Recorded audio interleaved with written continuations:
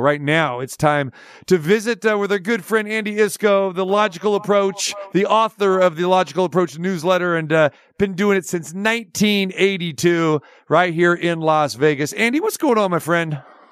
Well, you had me moving here about a decade earlier than I did. I moved here in 91, but that's still over 30 years, and it's a long time, and I've loved being here in Las Vegas, a great experience, especially back when I came in 91. We were sort of in the transition period between old Las Vegas and corporate Las Vegas, so I'm glad that I was able to at least experience a few years of old Las Vegas before things made the transformation. So, my fault, Andy, you're right. I said it. I meant, 92, 91, it's actually, but I came in 92. You and I came about the same time. You came 1 year before I did. And then, of course, I left and came back again. But, no, I remember those days very, very well. And, hey, not to be like the get off my lawn, type of guy, but man, those are some great times when we were back here in the 90s, man. Some very good times, especially from the sportsbook perspective as well.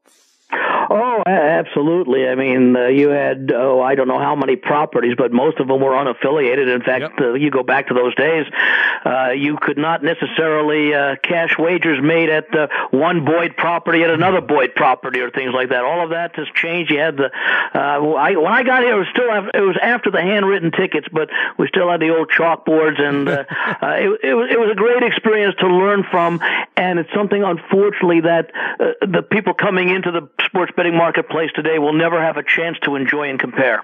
And as you know, we were the sportsbook directors were very liberal with their comps back in those days, as you well know, Andy. Very liberal with the comps, and we had some great food joints that we could go to, and late night food joints as well too back in the day.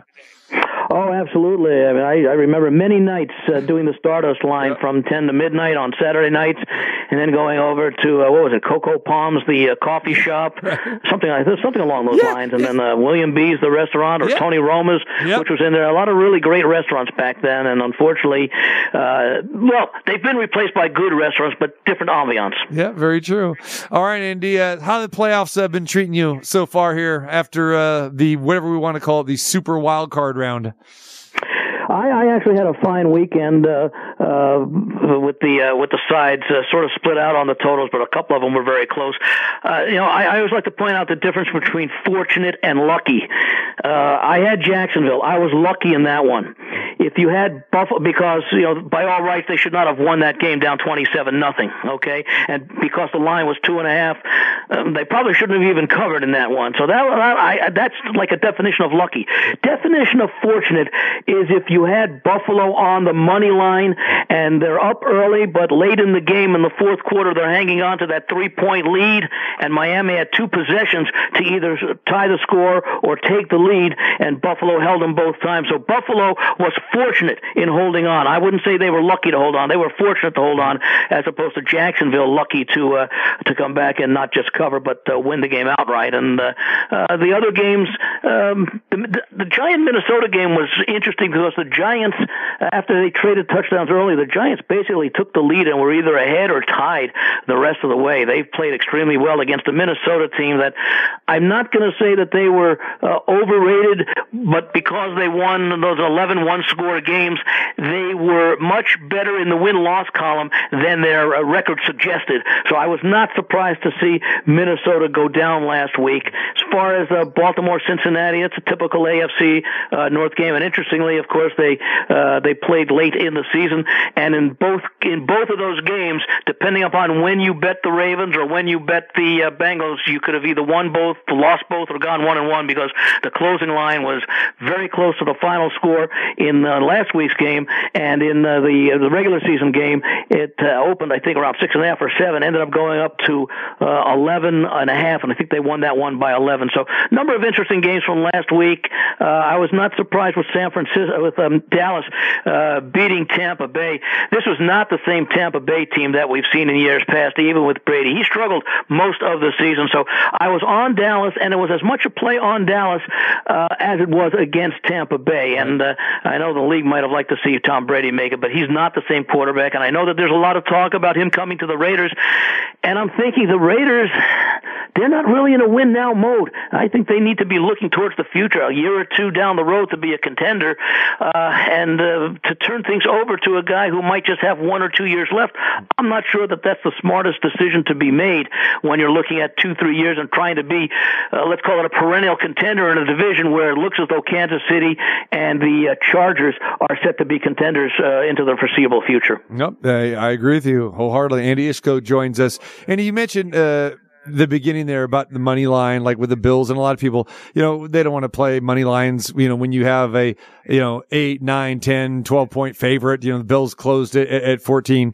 I'm curious, in your handicapping, do you play many money lines, and are you an advocate of, say, a money line parlay when you do get like to me, this is a great weekend if you don't want to lay 8.5 with the Chiefs or, 5 with the Bills or whatever. It's really good money line parlay action where you could actually turn around to either, turn into an even money bet or even, plus money depending on which game you hook it to, whether it's Kansas City, Philadelphia or Kansas City, Buffalo. Talk to me a little bit about that.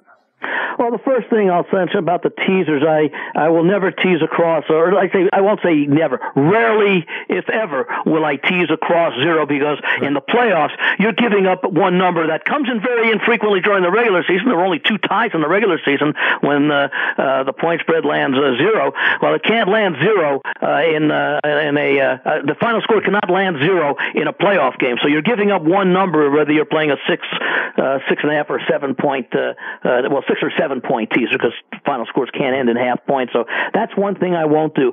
As far as the money line parlay versus a teaser, one of the reasons I don't like to parlay big favorites in there is that although they are much more likely than not to win the game, like for example Buffalo last week, when you compute, let's say you do for whatever reason you do a 5-team money line parlay, and you're laying like maybe 250, 260, 300, and then you're laying minus 800.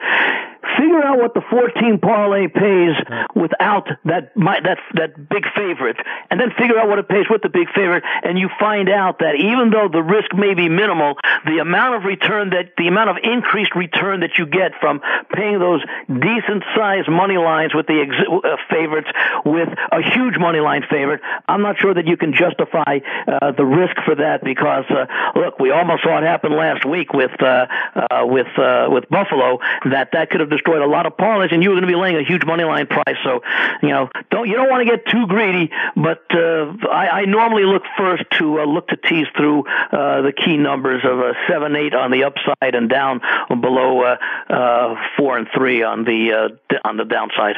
All right, let's take a look at these games real quick, Andy. Jacksonville and Kansas City. The Chiefs sitting at 8.5 right now, total around 53.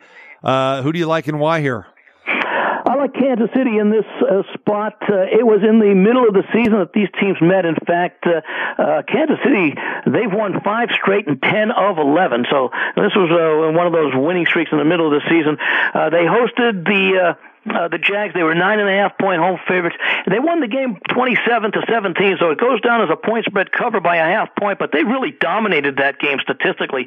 They outgained the Jaguars 486-315. That's 171 yards.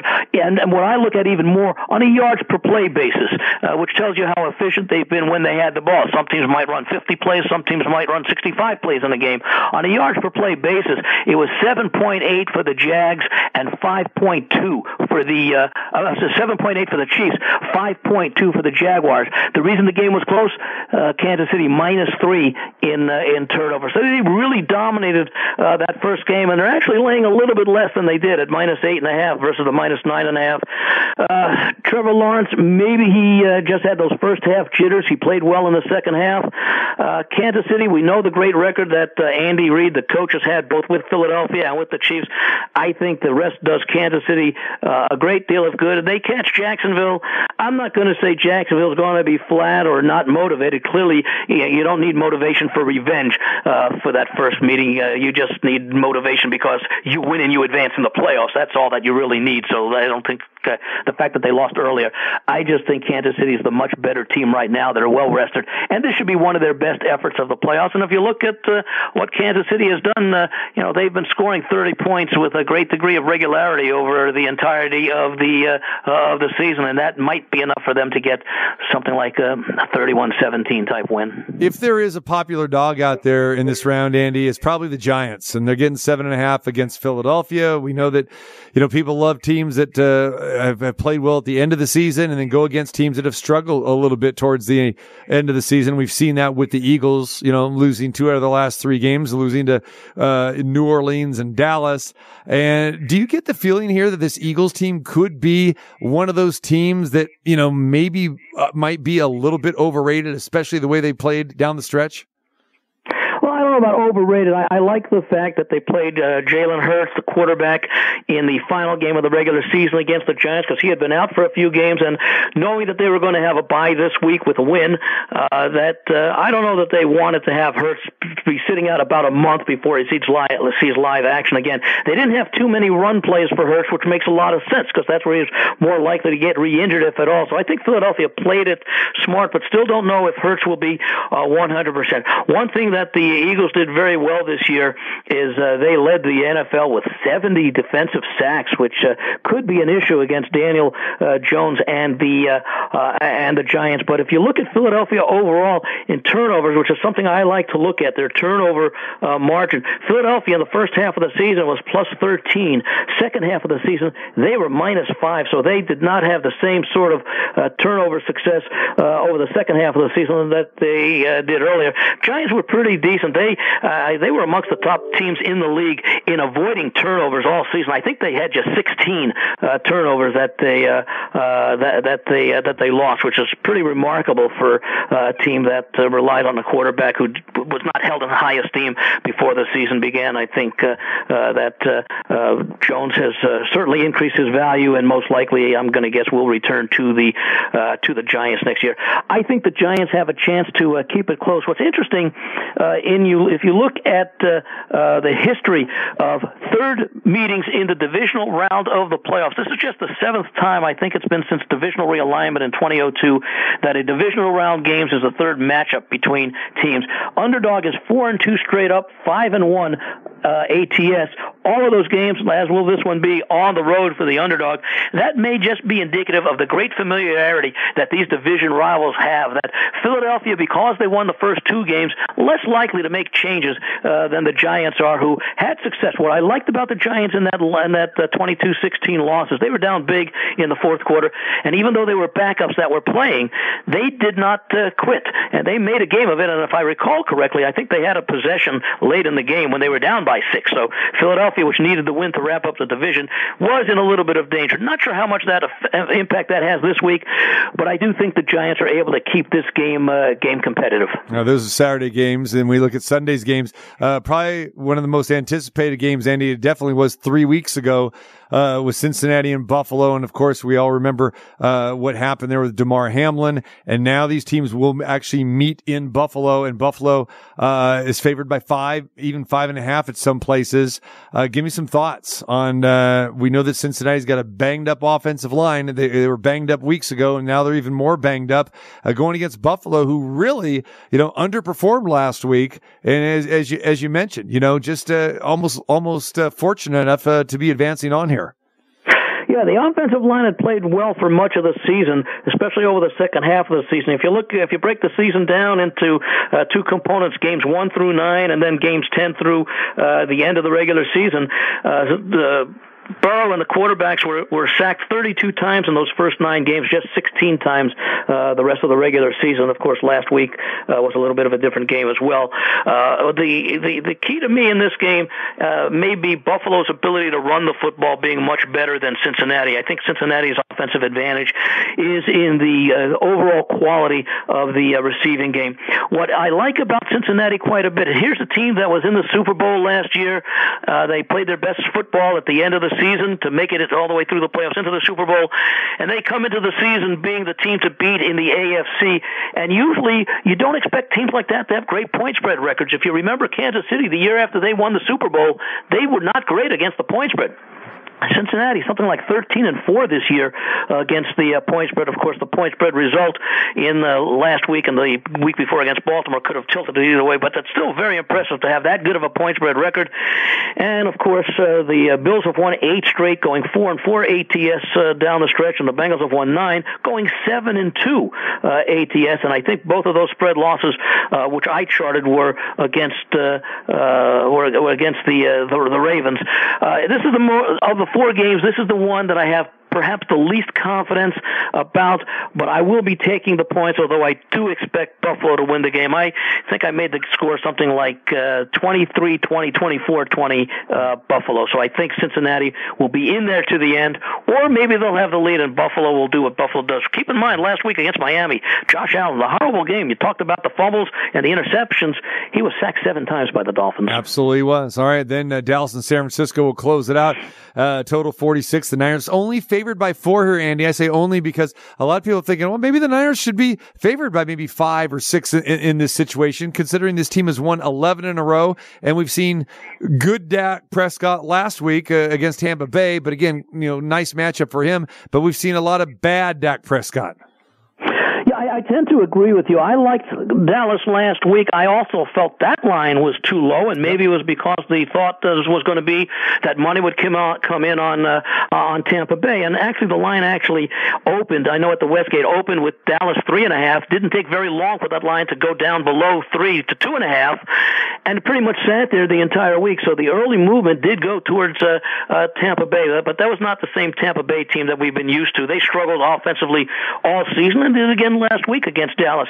San Francisco, you take a look at what they've done over the second half of the season. They've reduced their turnover significantly, increased their takeaways decently, and even in sacks, they were sacked 29 times in the first 9 games. Only 18 times. I'm sorry, they had 29 sacks in the first half of the season. They were sacked 18 times.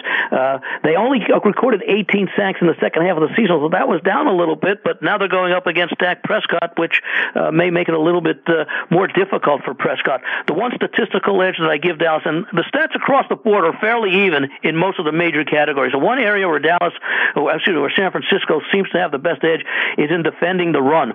The 49ers allow just 79 yards per game. That's 3.4 per rush.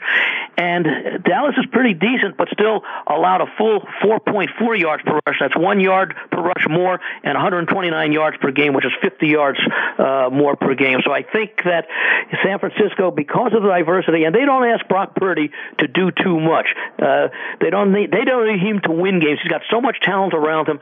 I think San Francisco wins this game. Wouldn't be surprised if it's like 10 to 13 points. Yeah, I agree with you. All right, the legend, Andy Iskoe, longtime author of The Logical Approach, my man. I appreciate the time, as always. Great stuff. Hey, and good luck to you this weekend, my friend. I appreciate any time being on with you, TC, and I especially enjoy your food reviews. There you go. Absolutely. Thank you very much, my man. I appreciate you chiming in with that as well, too. Well, and we'll definitely have to go get a bite to eat together, my friend. That's what we got to do. We can each I'll get over to the Westgate one of these Fridays. Love it. All right, Andy. Thanks a lot, brother. Appreciate you. Take care. All right, there he is, Andy Iskoe. All right, one of my favorites. Again, been around a long time. Continues handicapping at a very high level. The Logical Approach. Go check that out.